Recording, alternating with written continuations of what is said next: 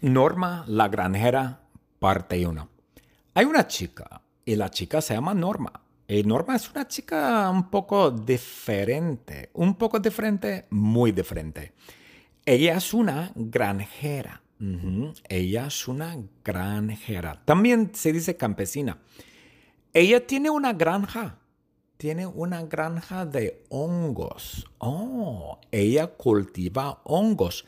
Pero Norma cultiva dos tipos de hongos, dos diferentes tipos de hongos.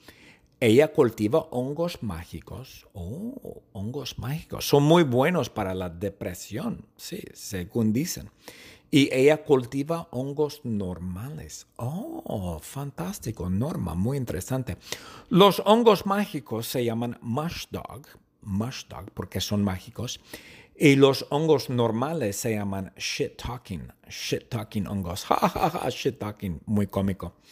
Y los hongos mush dog, que son hongos mágicos, hablan alemán. Wow, Guten Tag, Wiener Schnitzel, Oktoberfest. Wow. Los hongos mush dog, que son los hongos mágicos, hablan alemán, pero con un acento canadiense de Quebec.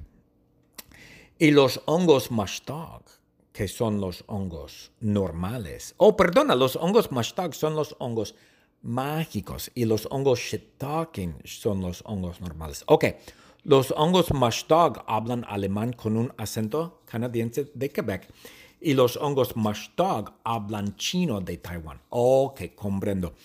Y Norma vende los hongos. Ella vende los hongos en todo el mundo.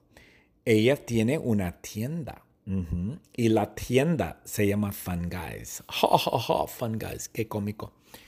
¿Por qué Funguys? Porque es una tienda de hongos, ya, correcto. Y la tienda es enorme. Ella tiene una tienda enorme. La tienda es tan grande como dos Walmarts, pero es más pequeña que el planeta Pluto. Ah, wow. Más pequeña que Pluto y tan grande como dos Walmarts. No sé cómo es posible, pero no importa, es TPRS. Oh, ok.